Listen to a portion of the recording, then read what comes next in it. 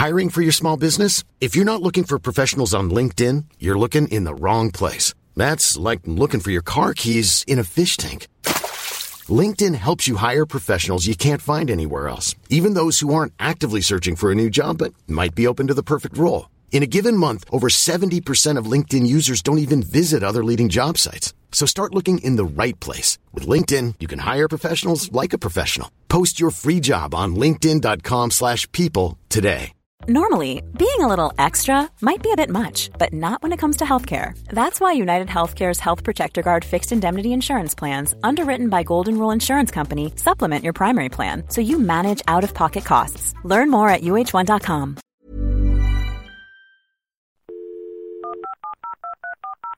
This podcast is a Royfield Brown production. Find others on iTunes. All right. Yeah, I know. Hi, I'm Sarah Smith. If you're the type of person that goes to Liberty as other people would go on safari, and the fact that John Lewis doesn't have a funeral service makes you fret, Sarah Smith cleaning cloths are for you. Sarah Smith, available from Sainsbury's, for the posher washer. Proud sponsors of Dumpty Dum. Dumpty Dumpty Dumpty Dum, Dumpty Dumpty Dum Dum, Dumpty Dumpty Dumpty Dum, Dumpty Dumpty Dum. Dumpty doonly dumpty doonly dumpty doonly dum. Dun dun dun dun dun dun dun dun dun dun dun dun. That was Alex Horn, age 6. This is Dumpty Dum, the show about the reality docudrama that is centred on Ambridge in the heart of the Midlands. I am the Oxford College that is Andrew Horn, and with me I have the crumbling red brick that is Lucy Freeman. And the last part of our Archers Uni offer is you. Today's Dumpty Dum will be a surprise from our editor-in-chief, Roy Field. No idea what that's going to be. Could be Roy Field himself, couldn't it? He's never done one. He's never done one. Yeah. We'll enjoy that. Lucy, can you remind our listeners how they can win the accolade of Dumpty Dummer of the Week? Yes, if you would like to sing us a Dumpty Dum, give us a plot prediction, or have a reunion of a show that only ended a week ago, then ring us on 02030313105 or leave us a message on SpeakPipe. Thanks to lovely Shambridges for her amazing voices, to Cosmo for his podcast roundups, and to Sarah Smith for sponsoring us. Thanks also to Derek, who's very upset about the sad news today, as he was a big fan. As Derek said, another musical giant gone. R.I.P. Ed Stewpot Stewart. Yes. One real great and one significant influence on many childhoods. If only Bowie had the same influence on childhoods that Ed Stewpot Stewart had.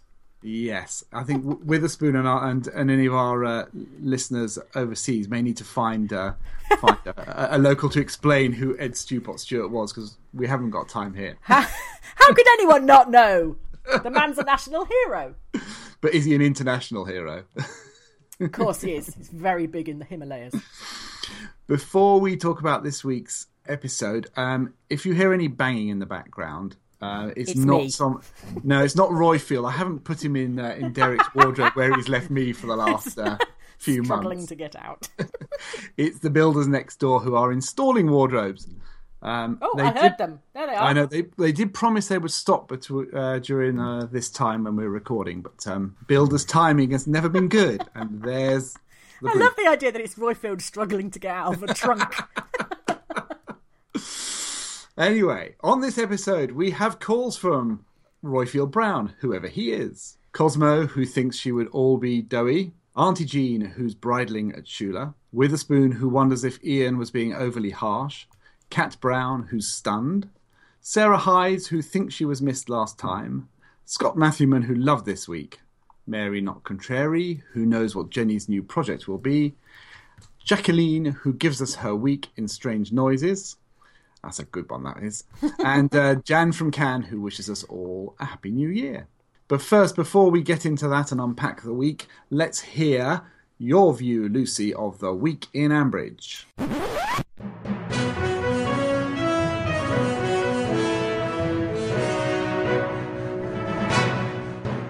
Justin consulted Brian on the Barrow Farm plans. I do wish Justin would clear his throat properly. Suck a lozenge, man. This is lovely coffee, Brian. You're so clever. And Jenny, here's some roses for you. You're so clever and so beautiful. I love you, Brian and Jennifer. I think he's after a threesome. Brian helpfully told Jenny Darling all about the plans for Barrow Farm, then reminded her about them again when he told her she had to forget them. Who are you? Said Jenny Darling. Then she had a whiff of cooking sherry and posted it all on the Ambridge website. Anyway, Justin squeaked and croaked away at Charlie like an ancient harmonica, saying that he was going to give the contract for growing lots and lots of lovely herbal lays to Adam. Charlie said, yes, right, well, that's fine, isn't it? Splendid. I shall be in the arse end of nowhere anyway, so who cares? And Route B has gone for a Burton. Quelle surprise, as Linda would say.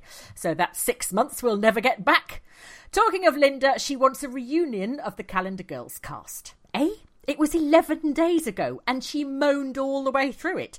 I moaned all the way through Christmas, so I might have a reunion with the Christmas tree decorations and some crackers.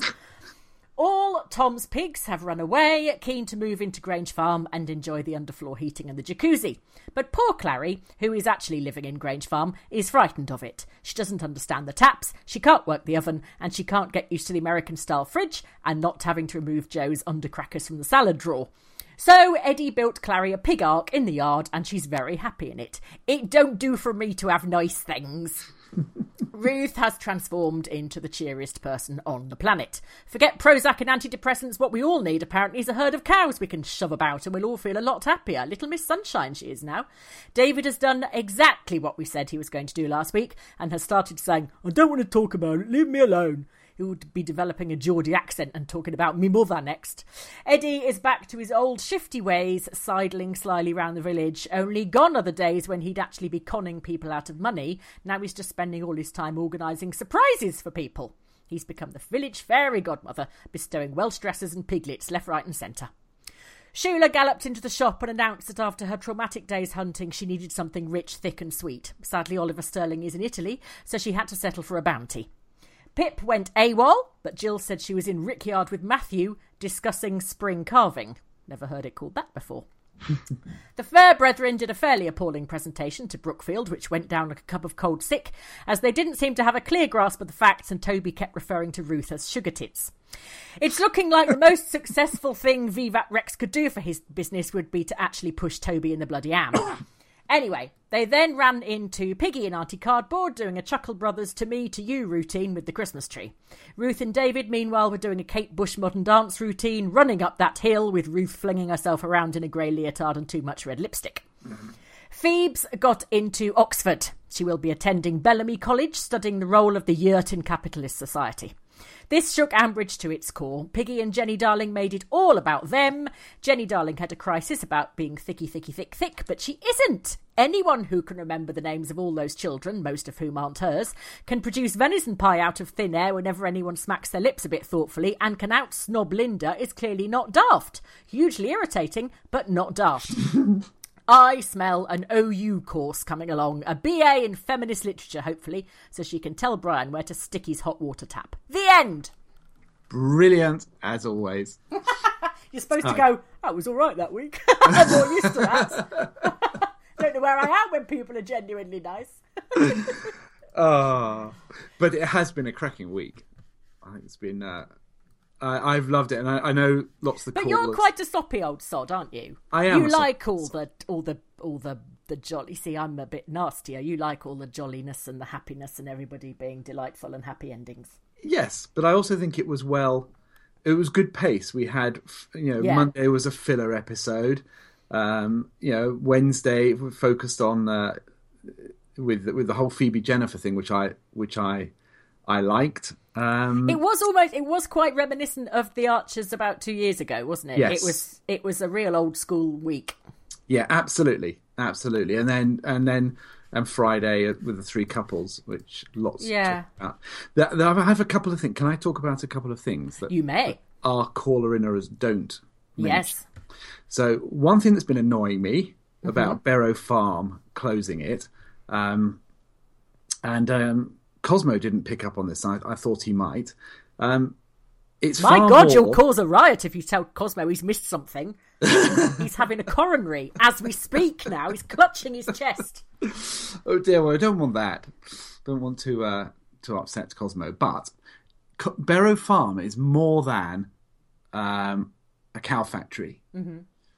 If you stop the cows and their output, and I'm not talking about the white output, I'm talking about the brown output, what are they going to stick into the anaerobic digester that makes all that electric? I'd forgotten all of the anaerobic digester. And it's not just the anaerobic digester. There's also all the solar arrays, and unless that was just planning permission and not executed. But I thought they were going to put loads of solar arrays in to capitalise on the same entry point into the grid of the anaerobic digester. But the solar panels wouldn't be affected by the cows going, would they? Unless the cows are blocking out the sun in some way and they're that big. But No. But you've got, as I say, it's you mean there's more to dismantle than just, right, we just shut it down? It's electricity production as well as milk production. Is the point I was sort of trying to grapple towards. And unless that's been affected by the tail-off in oil prices. But anyway, so the fact that they're not even mentioning that, I think, was annoying me.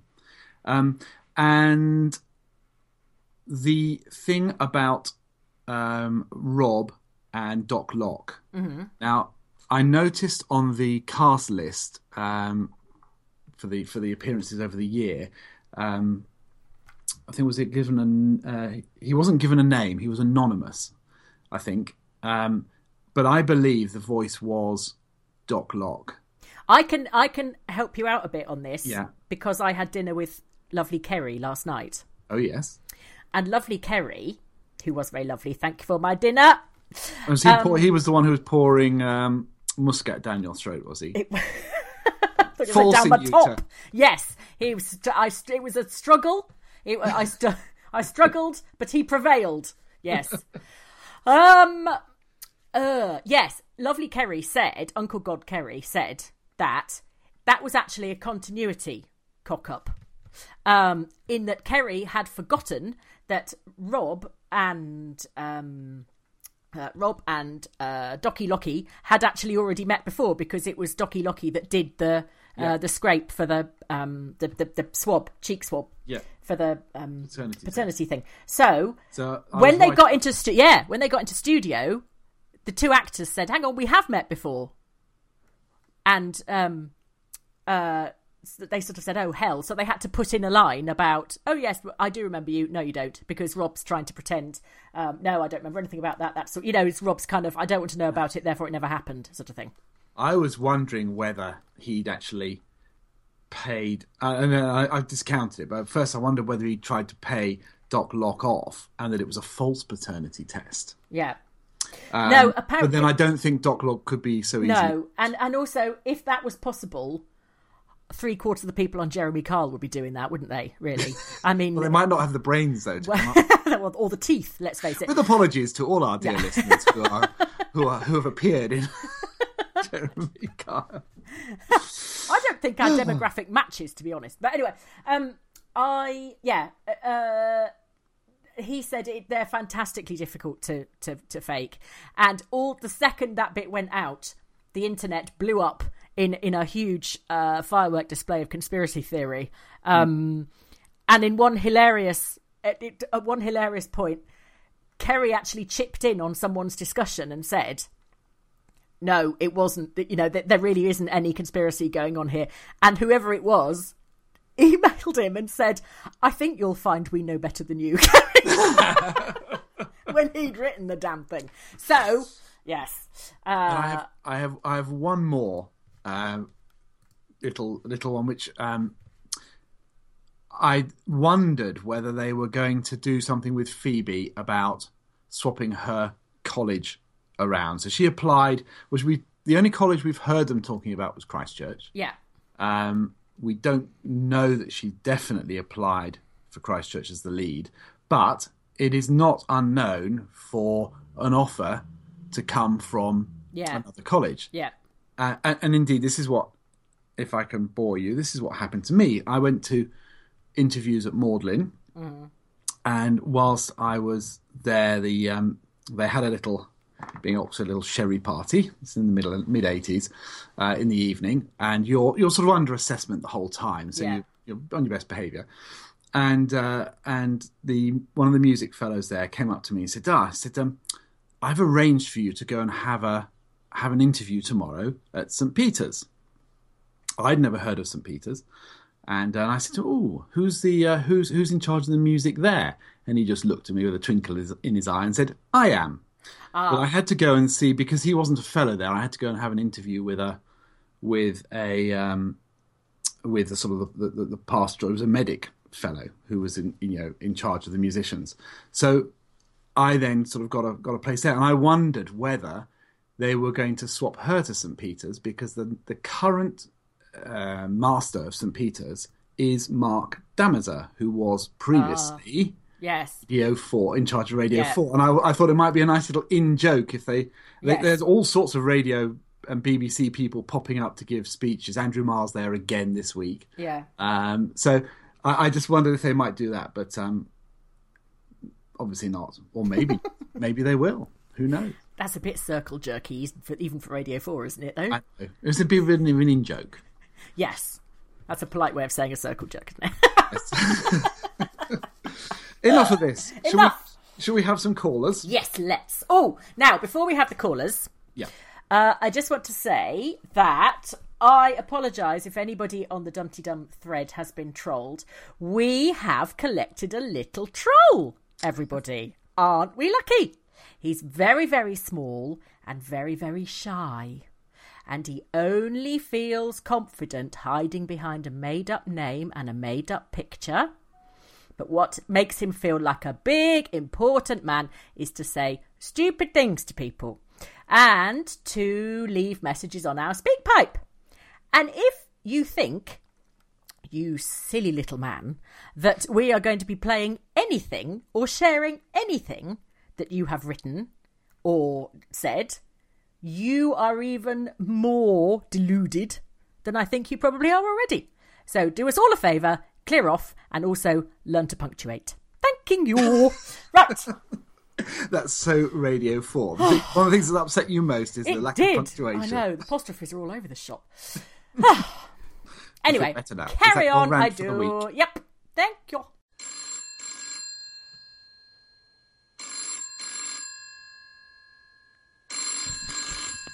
Hello, Ambridge 3962. First up, we have Auntie Jean, who wants to talk horse. Hello, Auntie Jean here. I'm not going to mention Robin Helen this week because, frankly, everybody else will. It's been awful. I am instead going to mention Shula, who has been left in charge of all the horses in the village, and I feel, frankly, that she should not be. During the incident where Rob apparently saved her and her horse from some catastrophic fate, she referred to her horse as wearing harness. If she was out hunting and she was riding the horse, it would be wearing a saddle and bridle and possibly a breastplate or tack. It most certainly would not be wearing harness. Harnesses are used by horses who pull carts and so on. So you see, I find this all very worrying. Should she really be in charge of all those horses? I don't think so. Anyway. Now, here, annoyingly, Rob saved Shula from Mad Horse that was stamping about and not behaving itself in the hunting. And Auntie Jean has pointed out that he talked about the horse wearing a harness. If the horse would only be wearing a harness if it was pulling something. It should be wearing a bridle. And also, I thought that horses were supposed to be sort of good judges of character. I thought animals, if you're not a very nice person, animals tend not to like you, sort of thing. Is that my James Herriot romanticism? I don't know. I'm not at all an expert on horses. Tend to steer clear of them. Having seen someone get kicked by a horse, which is not pleasant. No. Which was the owner's fault, not the person who got kicked. Maybe Shula needed help because it's not the sort of thing you could do from on the horse. So he was sort of riding next to her. Oh yeah, it definitely was. But the fact that he managed to calm the horse down, yes, and be soothing enough to do that, you actually need to have empathy. But he's got everyone else convinced. He's got Pat. Yeah. So yeah, I know. Yes, but indeed, I mean, Auntie Jean is very clear that Shula needs to resign. She's not yes. fit to look after the horses of Ambridge. It's when she said she's looking after all the horses in the village. That's made me laugh, like a sort of a refuge centre for horses. Hey baby, I hear the blues are calling. Tossed salads and scrambled eggs. Mercy. Greetings, Lucy, Andrew, and all Dumpty Dummers around the world, including Roifield in O Canada. It's Witherspoon and Angus Haggis here as we watch the 1870s version of The Archers, Far from the Madding Crowd. I just covered Angus's eyes at the upsetting bit in the beginning of the film. Speaking of feeling upset, it was a very rough week for Helen. First, was Ian being unnecessarily mean to her? I'm not sure what the right thing would have been for Helen to do last New Year's Eve. Should Helen have told Ian and risked ruining his relationship with Adam, or would it have been the better thing to have done, so that Ian was truly informed at that time? And is telling your husband, even if it is Rob, gossiping, as Ian accused Helen of doing, or is it sharing something with your spouse that is bothering you? All we do know is that it was calculated and cruel for Rob to have told Ian on the night before his wedding. As I wrote on Facebook, Rob is wielding his temper like a club, and Helen is becoming emotionally and physically sicker and sicker. When are people going to notice that she's not eating? She is headed for a medical crisis in short order. On to happier news, Phoebe getting into Oxford. Having gone through the American version of the process some 40 years ago, I was as surprised as Jennifer that Phoebe was so stoic the morning she received the letter. We then found out it was an act, and there was a very touching scene between her and Jennifer, which was lovely. Though I didn't like the cliffhanger, the episode should have ended with Phoebe reading aloud that she had gotten in. It would have made for such a nice moment. And by the way, note to the scriptwriters, university acceptances are delivered by email and even text these days, not snail mail. Okay, now David and Ruth. Based on my years of listening to women and men in my office, it's definitely realistic that men as a whole have a difficult time in communicating negative feelings to their spouses. It was frustrating to hear David beginning to repeat his same mistakes again, so I was pleased when Ruth broke through to him. Happy times on Lakey Hill. I'll leave David and Ruth frolicking there. Until next week, it's Witherspoon and Angus Haggis signing off. Hey baby, I hear the blues are calling. Tossed salads and scrambled eggs. Mercy. Witherspoon. What do you think, Andrew? Was Ian being unnecessarily harsh? It is a tough one. I can see. Have you ever been in that position, knowing Ian, something?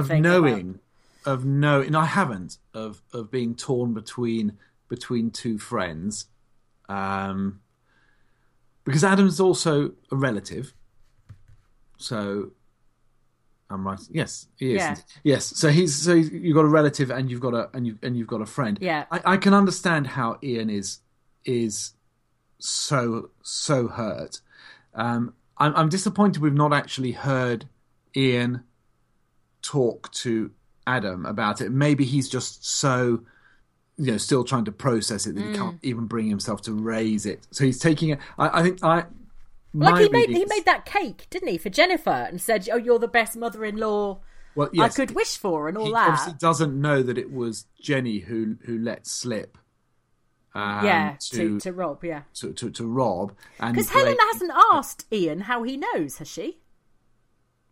No, but she did tell Rob, and Witherspoon's point about, is it gossiping if you're trying to bounce something, share something that's bothering you? Yes, with your nearest and dearest. Yes, I think Helen's getting some of Ian, some of the backlash that should be going to Adam.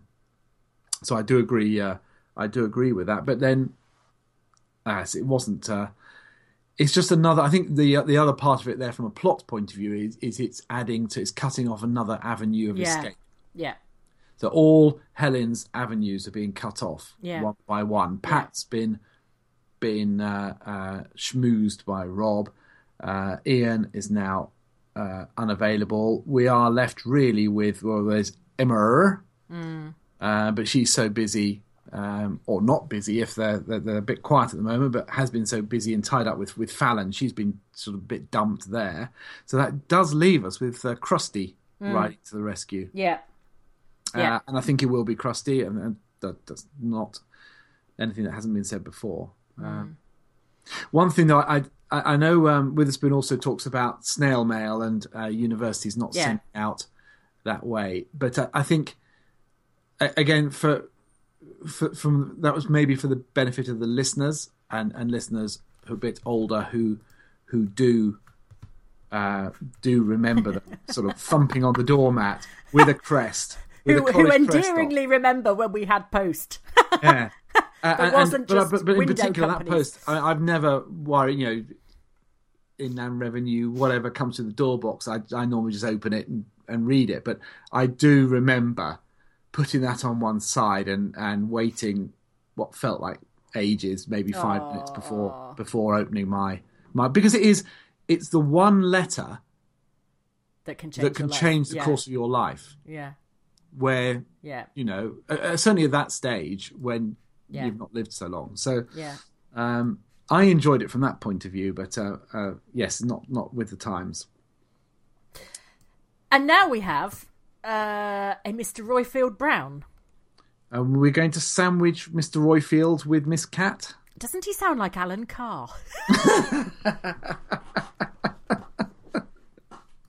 But he did obey his own rules. He did. And he'll be very happy sandwiched with Cat, I'm sure. Yes. Yes, they get on terribly well, so that'll be fine. Hello, my name is Roifield. I'm a first-time caller-innerer. I'm a podcaster and a digital strategist, and I live between London and San Francisco. Just want to comment on last week's Archers. I really liked it. And for me, the overwhelming theme was Jenny and Brian, the Grundys, and of course David and Ruth. What was heartwarming in the extreme was seeing 3 established couples and the interplay between them. Yes, I thought that Ruth and David were a little saccharine, but maybe that's what was needed. And the touch with the Fair brothers, again, maybe a little heavy-handed, but a very funny episode all the same. But what really warmed my heart was the conversation between Brian and Jenny. There is a couple that have gone through a lot together, but remain incredibly strong. There you go. That's what I thought of the last week in Ambridge. Thanks for all your work. See you all soon. Hello, Dum-de-Dum. It's Kat here, one-time podcast guest and long-time lurker, but finally compelled to call into the show because of how amazing this week has been. I was absolutely stunned. I was standing in my kitchen on Tuesday listening to Rob finally be just the absolute everything of awfulness to poor old Helen, and going, now it's finally happening. Now the writing is really amping up a gear. It's just absolutely fantastic. And Wednesday as well, the amazing confrontation with Ian, poor old Helen, basically. But again, I've always hated Helen, so at the same time, it feels a bit weird for me to be sympathising with her, but how can you not? It's been brilliant writing this week, and I'm just absolutely overcome. It's marvellous. Anyway, lots and lots of love to everybody. I've so enjoyed listening to all the caller-inners this year, last year and the year before, and really looking forward to another fabulous year, not just for Dum-de-Dum, but for the Archers as well. If the writing this week is anything to go by, really, really looking forward to when this bloody awful Rob and Helen storyline finally comes to head. Anyway, lots of love from me and my other cat, who is Ambridge, and speak soon. Cheerio. And I was delighted that Kat called in as well. We'd actually had an exchange on Twitter about Tuesday's episode, and she was saying how delighted and stunned she was by it, and the writing moving the story on, which is picked up elsewhere as well. It's that Rob had kind of come out. Yeah, had kind of the veil had slipped, hadn't it, a bit? Yes. And the story might be moving forward. Oh, please! Yes, but at least God. moving. Yes, at least moving. That would be good. Stasis. Yes. Hello, Dum-de-Dummers. Sarah Hides here. I'm not sure if I'm a first-time caller-innerer or not. Roifield announced that I had come out of hiding, but I failed to hear my call. Perhaps like Auntie Jean at our meet-up, when we did our Dumpty Dums, I was elsewhere. Or maybe Roifield has decided to blackball me because I said he sounded like Alan Carr. Anyway, to recap, I love the Helen and Rob storyline. I feel in the end Titchy Knob will get his just desserts. I also said that we need more of Jazza in 2016. He only made 7 appearances in 2015, and that was not enough. Well, that's enough from me for now. Keep up the good work, Lucy and Roifield. Love the show. Bye. Oh yes, now Sarah Hides. You weren't missed off, me duck. You weren't there the first iteration of the podcast, and then we realised that we'd missed you, so we popped you in again. So yes. And I you can are vouch there. You were in the version that I heard. Yes, so you'd have to listen to it all over again, you poor thing, and listen out for yourself because you are there. But anyway, here you are again this week. Yes, running up the hill to declare their love for each other. Wow. David and Ruth. I like that. Did you see? You are such a soppy sod. You really I have to say, I got really annoyed with David this week. I've always been more Team David than Team Ruth, as I've said on one of my previous calls, just simply because the whininess of her voice, not for any other reason really. But David has just been. He's been so sort of sulky. Yes, sulky, and he should realise and remember this. After all, we had the whole reason that they didn't move out of the farm was Dan's diaries and how things used to be done, and it's in their blood, and all Ruth is doing is sort of picking back up on that theme, and he was just. Well, I was started being annoyed with him before Ruth came back because he was going around talking to everyone that they were coming out of cows, and hadn't actually mentioned that sounds it to her. wrong, doesn't it? Yeah. Pulling out of cows, that would be terrible. That sounds even worse. Yes, leaving milk production, and but I think the now who was it?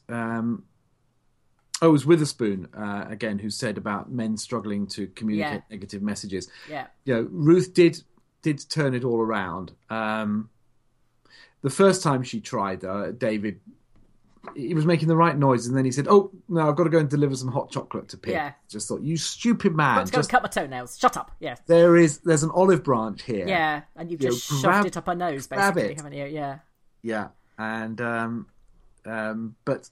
They get there in the end. But yeah, he did definitely seem to come round, and but I mean, the transformation in her has been bloody. It's like she never had a mother. Never mind a mother that died. She's just la la la la la. Hello trees, hello skies, isn't she? Leaping around, very happy. So good. Makes a change from oh no. Oh, that's true. Maybe the pills haven't worn off yet. Mary, not contrary. Hello, Dumpty Dum. It's Mary, not contrary, in Toronto. It's been quite a while since I last called you, and I did promise Roifield I would try to call more often, so here I am. I wanted to talk about Friday's episode, which I really enjoyed, particularly because of its focus on 3 important couples in Ambridge: David and Ruth, Eddie and Clary, and Brian and Jennifer. They're all in different decades of life, and they're all facing new challenges. David's in his late 50s, Ruth's in her late 40s, and they're working together on the business plan, the new business plan, which they both seem on board with now, and that's fantastic to hear that unity and commitment, and I'm Team Ruth all the way. Eddie and Clary are in their early 60s, and it was lovely to hear them dare to dream about being proper livestock farmers again, with some pigs and maybe one day some cows. And then Brian and Jennifer in their early 70s, having to come to terms with the young generation growing up, moving on, and thinking of past regrets. But I enjoyed hearing Brian's passion for Jennifer and her sort of resolve at the end of that conversation to put on a brave face and find her new purpose. And I had some thoughts on Jenny's next challenge. Now she's got Phoebe all lined up for Oxford. Rory's the obvious next candidate for a touch of Jenny's magic. Possibly even Kate's children, Nolly and Sipo. And I hope to speak to you soon. Bye. Now we need a new task for Jenny. My personal thought, she thinks that she's going to start investing in Rory, Nolly and Sipo. my personal thought was that she was going to get herself educated and was going to apply for university or something, and then we were going to have a whole boring thing about the University of the Third Age and all that stuff. Which I'm not saying that's boring. I just think the way they might do it, there's a possibility it might be a bit slow. She could do it in parallel with Phoebe. Oh, God, that would be awful. At the same time. Oh, no. There's a danger with Jennifer that she cannot leave anyone else's stuff alone. There is a slight love of theatre there, a slight love of drama, and she's always very happy to kind of you can tell people often say, oh, that's just like me, and you think, no, it's not just like you, because I'm talking about me and you're not just like me. But you often see it with mothers and daughters, oh, that's just like me, you get that off me, blah, blah, blah, and sort of wanting to get in on their act. And there is a little bit of Jennifer that is slightly like that, but partly because she's had huge potential. She's clearly very bright, and she spent her life pissing around with venison, for crying out loud. Yes, but the other thing is, it's only just occurred to me, she's her mother's daughter, and if you think that one of the things that Peggy mentioned this week was that she wasn't even allowed to go to that school. Kind of explained a lot of Peggy's bitterness sometimes, didn't it? Yes. So Peggy's not even allowed to go to school. Jennifer has a good school education, but she doesn't go to university. But that's, she was. I wasn't listening at the time, and so Kate does nothing but. I wasn't around. But when she had her first, she presumably didn't go to university because she got knocked up. Yeah. Oh yes, I'd forgotten that. Can I just say a couple of other things about Mary, not contrary? So, I know a lot of calls talk about the Friday's episode in 3 different couples, but the one Mary pointing out that of course they're all at different stages. You've got the 50s, a 60s, and a 70s, and coming with their different relationship stresses on them, and on the Grundys one. And the Grundys this week, and there's not much focus on the calls from them. You picked it up in your roundup. Poor Clary's feeling the stress of it not being of being living guardian. in a nice house. Yes, being guardian of. I've never had a nice house before. I don't know how to do it. But it's not my house. I know, and I've got to keep it pristine for when we move out. So she's picking up all that stress, and she's the only one who's not just saying we're back, and you're not. They've back. gone completely into denial, haven't they? Yes, we're back. It's our house. Yeah. Let's fill it with pigs and start gutting ferrets in the sink and everything else. Yeah. It's sort of. But I did like it when he said, "Would you like me to take my socks off?" And she said, "Well, I would imagine that they are only slightly cleaner than your feet," or something like that. It was very good. I like Clary. But the other thing, I'm so glad that we didn't have the Grundys stealing the pigs, and that's where it was all. Oh, we were supposed to think that, but Eddie has grown up a bit. Yes. Yeah, he will take a shortcut, but as he said, they're our neighbours and our friends. And did you really think I'd steal? I know, that quite staggered me that she would even think that, because she knows that. Well, I was thinking it. I mean, really? But he would have been completely barking to have done that. I know, and that's why I say I'm so glad that they didn't do that. But it was a possibility. Yeah. Well, as you said, we were definitely heading in that direction, weren't we? And the Eddie of 20 years ago might have said, "Oh, are these your pigs? I found them wandering in the road." And I adopted I sort of them. Yeah. Thought, well, they are obviously finders keepers. Yeah. But so well done. Hang on, my daughter is in here because she's looking for some glue. Tilly, Tilly won't be in there. Go and have a look in William's room. What? Cut that out. All right, I'll cut that out. Hi, Jacqueline Berthaud from Saint-Gwen in France here. Happy New Year, everyone. And thank you for all the Christmas wishes you sent. I had a really busy Christmas and a lovely New Year road trip to Seville and back. I listened to quite a bit of the Archers and podcasts and Dumpty Dum whilst I was on the road. And my other half, Mr. Berthaud, he said that I made a lot of noise when I was listening to whatever I was listening to. So I thought I'd sort of express my opinions of what's happened in the last 2 weeks in a series of 1 or 2 word things. So here goes. Scruff. Aww. Linda and Calendar Girls. Bravo! Eddie and the Future Pigs. Oh, Eddie. Ruth. Oh, shut up. David. Oh, get a grip. Pippa and Matthew. The Fairbrethren. Ha ha! She's going out with somebody else. Titchy-knob. Boo! Here's Helen. Sorry. Jill. Fruitcake, anyone? Jenny? Oh, darling. Finally, last little thing is I have a prediction. And basically, it's better watch out for Dr. Locke. That could be Rob, could be Elizabeth, that could be Shula. Have a good week. Keep up the good work in 2016. Bye. I did like Jacqueline Berthaud's noises. I did too. When she was listening to the Archers. Oh, Eddie! What? I think I mostly go, oh, for God's sake. Also, I try and guess, without looking at the clock, which line is going to be the end line. Yes. So when you get to the, ooh, there's something I haven't told you. So I start singing when I think that it's the most likely, the cliffhanger line. Yeah. But my favourite cliffhanger of all time, which I never guessed and nobody could ever have guessed, was, looks like I have got time for that other cup of coffee. Only in the Archers would you have that as a cliffhanger. Yes. I can't think. Yes, I do a lot of, oh, shut up. When Rob's talking, I just go, shut up all the way through it. I have to be careful because I'm generally listening at about sort of between 10 to 7 o'clock because I'm walking to the station. So right. Yes, you don't want to look like some crazy old man like you've got carry a bag full of 10 minutes extra shouting, shut up! Yes, that wouldn't go down well in Commuterville. No, not at all. Yes, Scott Matthewman.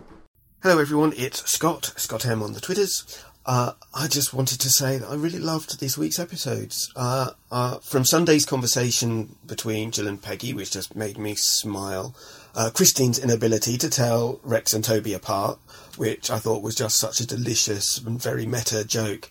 Sign maybe that the writers are aware of the show's recent shortcomings and taking any criticisms that we might give them on the chin with good humour.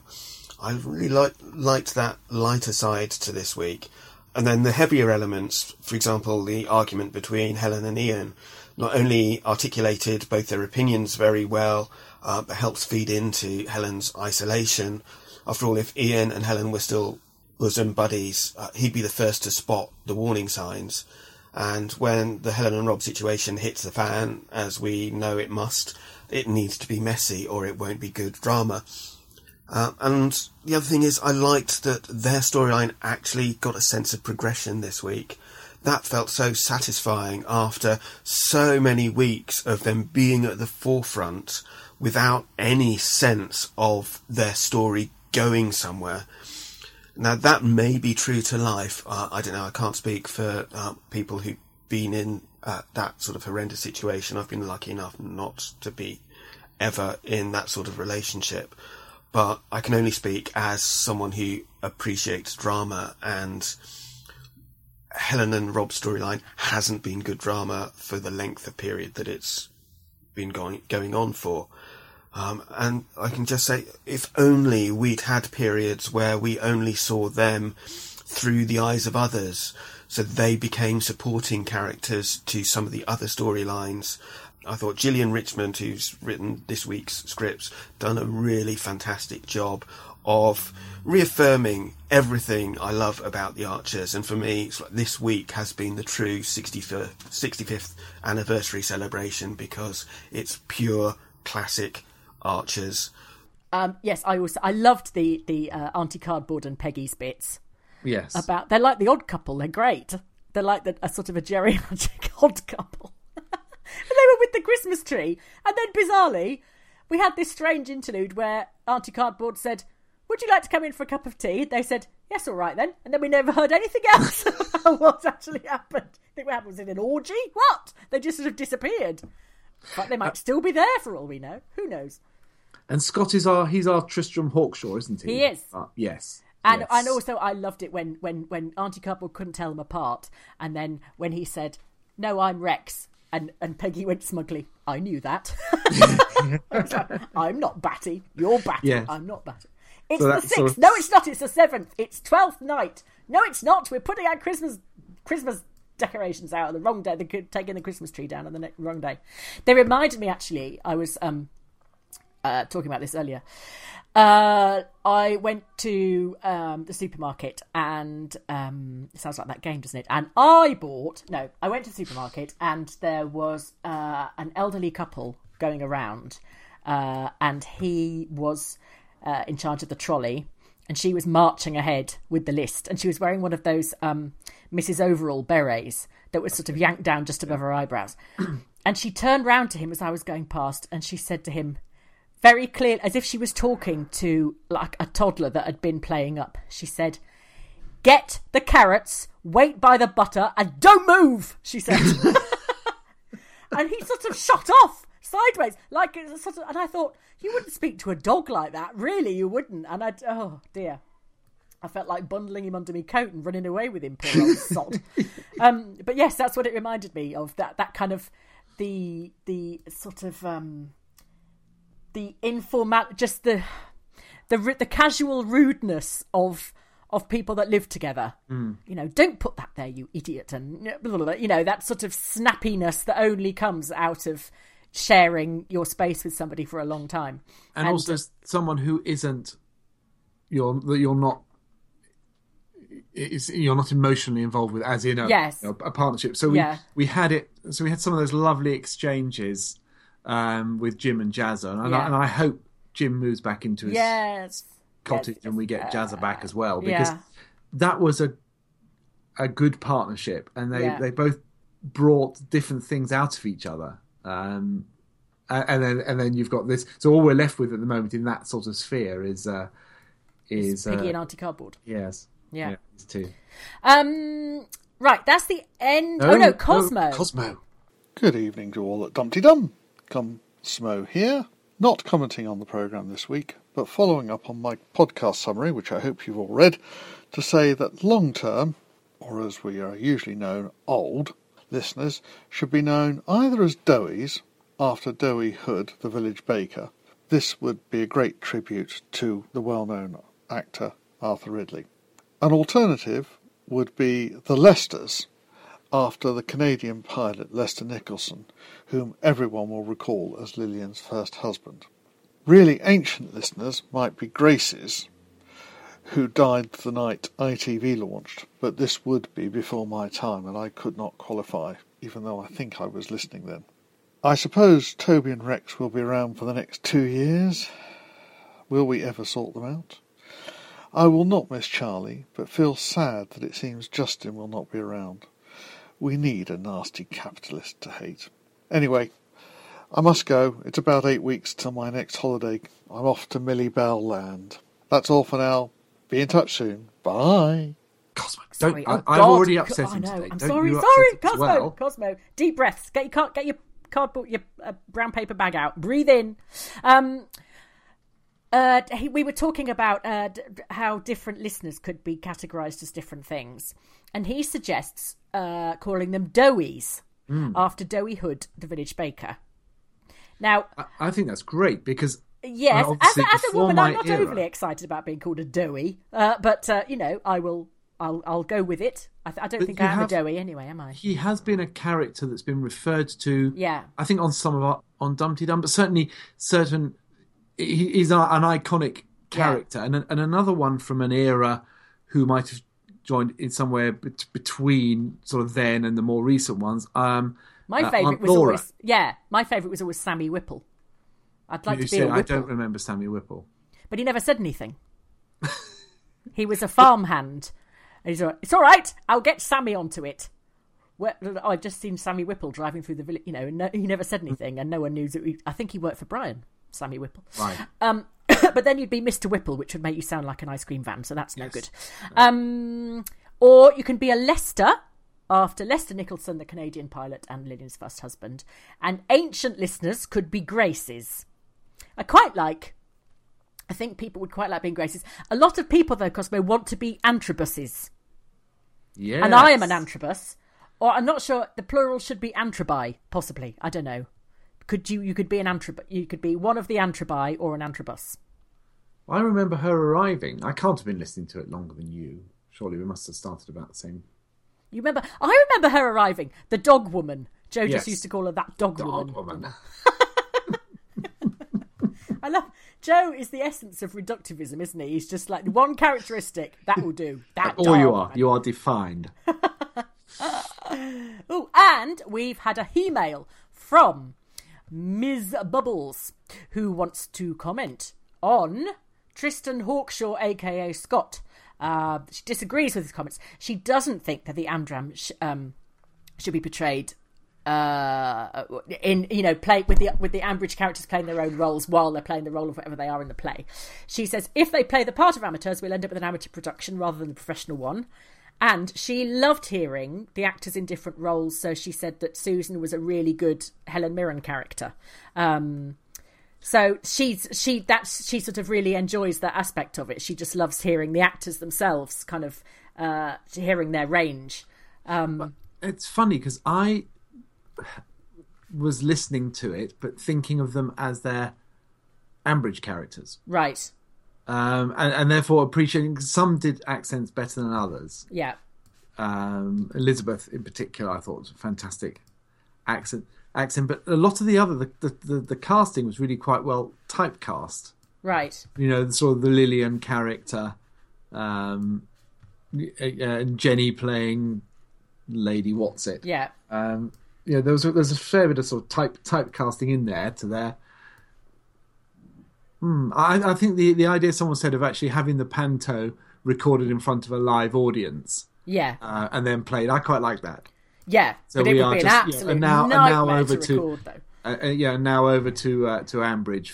For, and you could have all the audience settling down noises that and all that, and Equality Street rustling away, which completely drives me nuts, but a lot of people do it. Yes, that is the end of the calls and the he-mailer-inners. And my doorbell is about to ring in. Planning for your next trip? Elevate your travel style with Quince. Quince has all the jet-setting essentials you'll want for your next getaway, like European linen, premium luggage options, buttery soft Italian leather bags, and so much more. And it's all priced at 50 to 80% less than similar brands. Plus, Quince only works with factories that use safe and ethical manufacturing practices. Pack your bags with high-quality essentials you'll be wearing for vacations to come with Quince. Go to quince.com/trip for free shipping and 365-day returns. Many of us have those stubborn pounds that seem impossible to lose, no matter how good we eat or how hard we work out. My solution is PlushCare. PlushCare is a leading telehealth provider with doctors who are there for you day and night to partner with you in your weight loss journey. They can prescribe FDA-approved weight loss medications like Wegovy and Zepbound for those who qualify. Plus, they accept most insurance plans. To get started, visit plushcare.com/weightloss. That's plushcare.com/weightloss. Burrow is a furniture company known for timeless design and thoughtful construction, and free shipping, and that extends to their outdoor collection. Their outdoor furniture is built to withstand the elements, featuring rust-proof stainless steel hardware, weather-ready teak, and quick-dry foam cushions.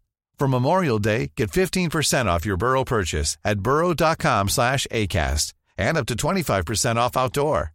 That's up to 25% off outdoor furniture at burrow.com/ACAST.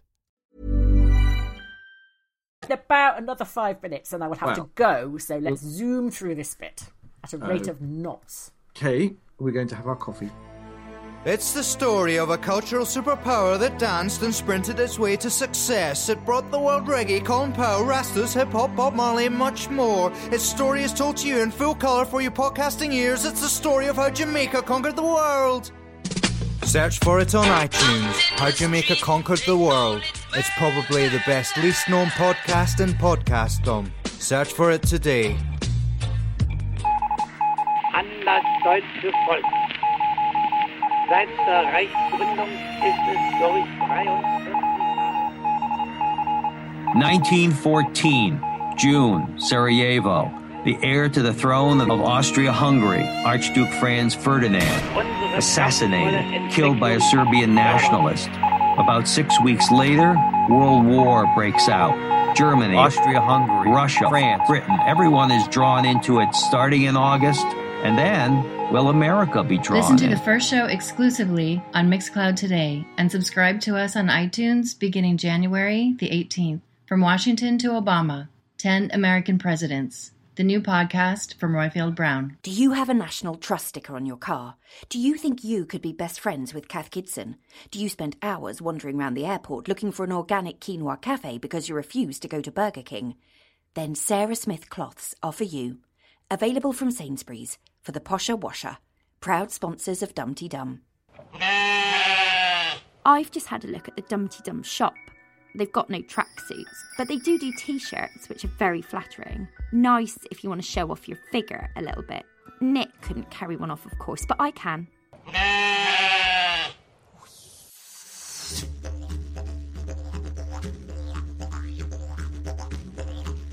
Good day, everyone. What a fantastic week we've had on The Archers, and as usual, we've had lots to discuss on our page.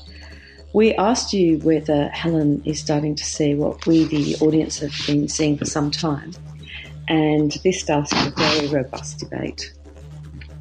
Catherine Kavanagh said, "I think the real cleverness of the writing lies in the fact that a new listener or a more emotionally obtuse one might have heard that episode and thought Helen a spineless, selfish bitch for the way she was grovelling both to Rob and via phone to Ian, and for the way she ducked out of eating the meal he specifically told her he would prepare. Not least the failure to tackle him about the money he is fecklessly spending.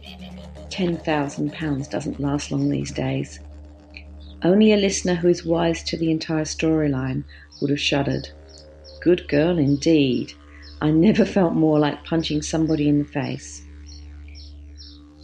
And as for the pathetic arch-sanctimonious Shula, can't she be killed off by Jemba the horse?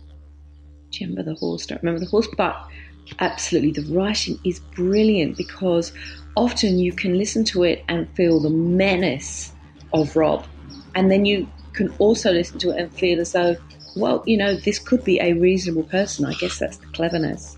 Liz Eden says she knows deep down that she is pregnant and escaping emotional abuse is difficult at the best of times. Just want the storyline to end and Rob to get beaten up or some other horrid end. I'm sure the writers can come up with something suitably grisly. Witherspoon P. McCosh Wilson the 35th says her vision is always very quickly diverted.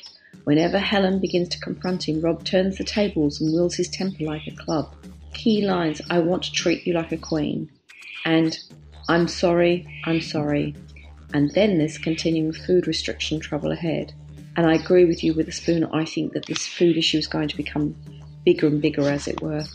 Candida Beeching also said yes, she's going to get cross about the money.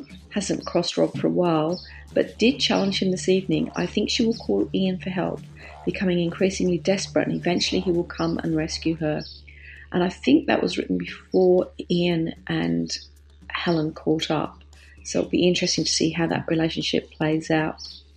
Nancy Dickey said, "I noticed how he had managed to keep her away from Henry again. Was it only his presence that she missed before? Yet more isolation." Nancy, I thoroughly agree with you, and I do think it's very slightly odd that Helen accepts that. I don't think I would ever have missed the opportunity to tuck my kids in. It's just a natural thing to go and do. It does puzzle me slightly, I must say. Rachel Louise says, "I think part of her has seen it since the rape. She's been more distant and frequently scared since then, and the anorexia is not good." Charlotte Bilby said, "When is the pampering day with Kirsty at Grey Gables?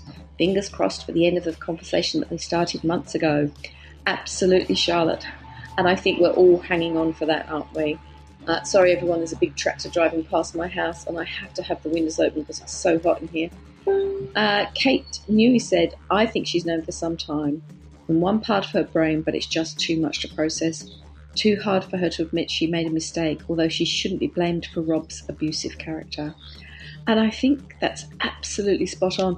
I can't remember if it was Lucy or Roifield, but someone was discussing the fact that for Helen, things have to be perfect. And I think it's going to be hard for her to admit that her marriage isn't perfect, because, to be fair to her, she thought it was, and now it's not. And so she's going to go back to what she knows, which is how to control how she feels, which is through depriving herself of food. I think it's all pretty horrible, but we can see how it's going to play out. Next week, everyone, I thought it would be nice. We've got so many new listeners. I noticed we're up to 899 likes on our page. I think we might do another little spate of just getting to know our caller-innerers. So please respond to the questions on Facebook page, because we really do want to get to know you better. And thank you for playing and participating this week. It's always a pleasure to interact with you all. And I'll speak to you soon. Hooroo. And back. So that, by the way, I am loving the new adverts for Sarah Smith. This latest crop. Absolutely. Harriet is a bloody genius. I keep saying it, but she really is. And I do every time she puts up an episode as well. Yeah. Brilliant. So, and Millie, that's great. It is lovely now that we've almost got enough activity on our own page to fill that slot. Yeah. That's brilliant. And heading for our huge next number. Yes. Very good. Lucy. Yes. What are your top 5 #TheArchers tweets of the week? Millie Hart, who said, hoping that at some point in the future Lakey Hill will collapse due to fracking. Then no more Ruth and David conversations. Yes, they do. All the momentous things happen up Lakey Hill, don't they? Ilanthi Rosa said, if asking is it legal is something you routinely have to ask your husband, you might reconsider being married to him. Which is pretty much what we said earlier, wasn't it?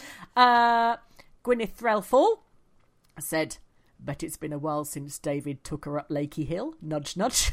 I think we'll go there. Thank you, Gwyneth. Hinge Zandol said, Phoebe, I don't understand. This letter says that you're the father of Jessie's baby. And tweet of the week was nicked basically from Father Ted, but it did make me laugh, especially because David does on occasion sound fairly dopey and Father Douglish. David, and it was Spare Mousy who had David saying, I'm not sure I understand, Ruth. Will the herd be smaller or just farther away?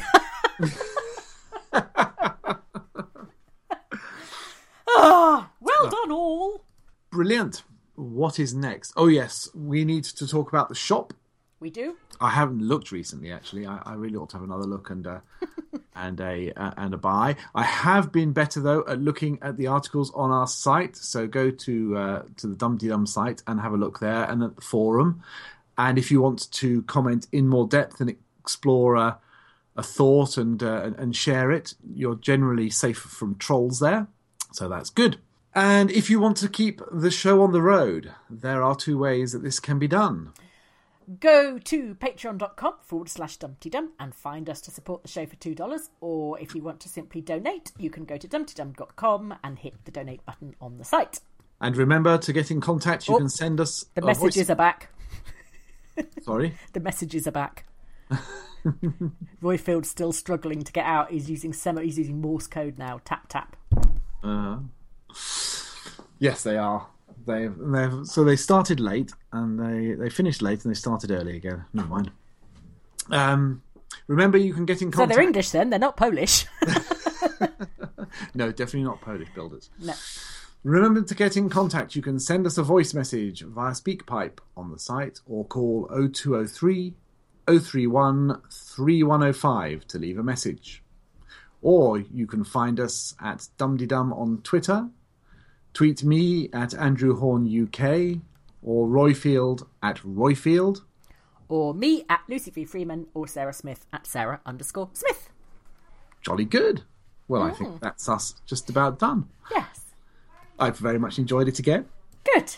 And I hope Roifield will let me at you another time. Well, you'll have to let him out that trunk first. Well, he's kept me in the cupboard for a few months, so he can stay in there a little bit longer. Yeah. No, Roifield, thank you for letting me have another go, and I hope to come back soon. Thank you very much, Andrew. All right. Take care, everyone. See you. Bye-bye. Bye. Hello, Roifield, Lucy, and all Dumpty Dummers everywhere. This is Jan from Cannes calling. Jan from Vancouver, Canada.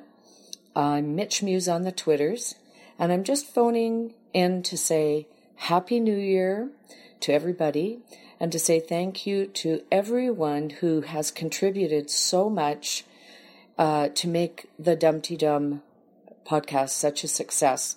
Every call in and the many, many insights that have been given really keep me entertained and not wanting to miss a single show. I wish I could call in more. I don't have a lot of free time to do that. I'm going to try and maybe make that my New Year's resolution, to call in a little more this year. But I wanted to say thank you to Lucy for her fabulous editorials and comments and her hilariously wonderful laugh. You have no idea how many times I have laughed hysterically along with you. And also, Roifield, thank you so much for... Here's a cool fact. A crocodile can't stick out its tongue. Another cool fact, you can get short-term health insurance for a month or just under a year in some states. United Healthcare short-term insurance plans are designed for people who are between jobs, coming off their parents' plan, or turning a side hustle into a full-time gig. Underwritten by Golden Rule Insurance Company, they offer flexible, budget-friendly coverage with access to a nationwide network of doctors and hospitals. Get more cool facts about United Healthcare short-term plans at uh1.com. Mom deserves the best, and there's no better place to shop for Mother's Day than Whole Foods Market. They're your destination for unbeatable savings, from premium gifts to show-stopping flowers and irresistible desserts. Start by saving 33% with Prime on all body care and candles. Then get a 15-stem bunch of tulips for just $9.99 each with Prime. Round out Mom's menu with festive rosé, irresistible berry chantilly cake, and more special treats. Come celebrate Mother's Day at Whole Foods Market. Your pithy comments and insights, and for your great sense of humor. I love the show, and love to everybody.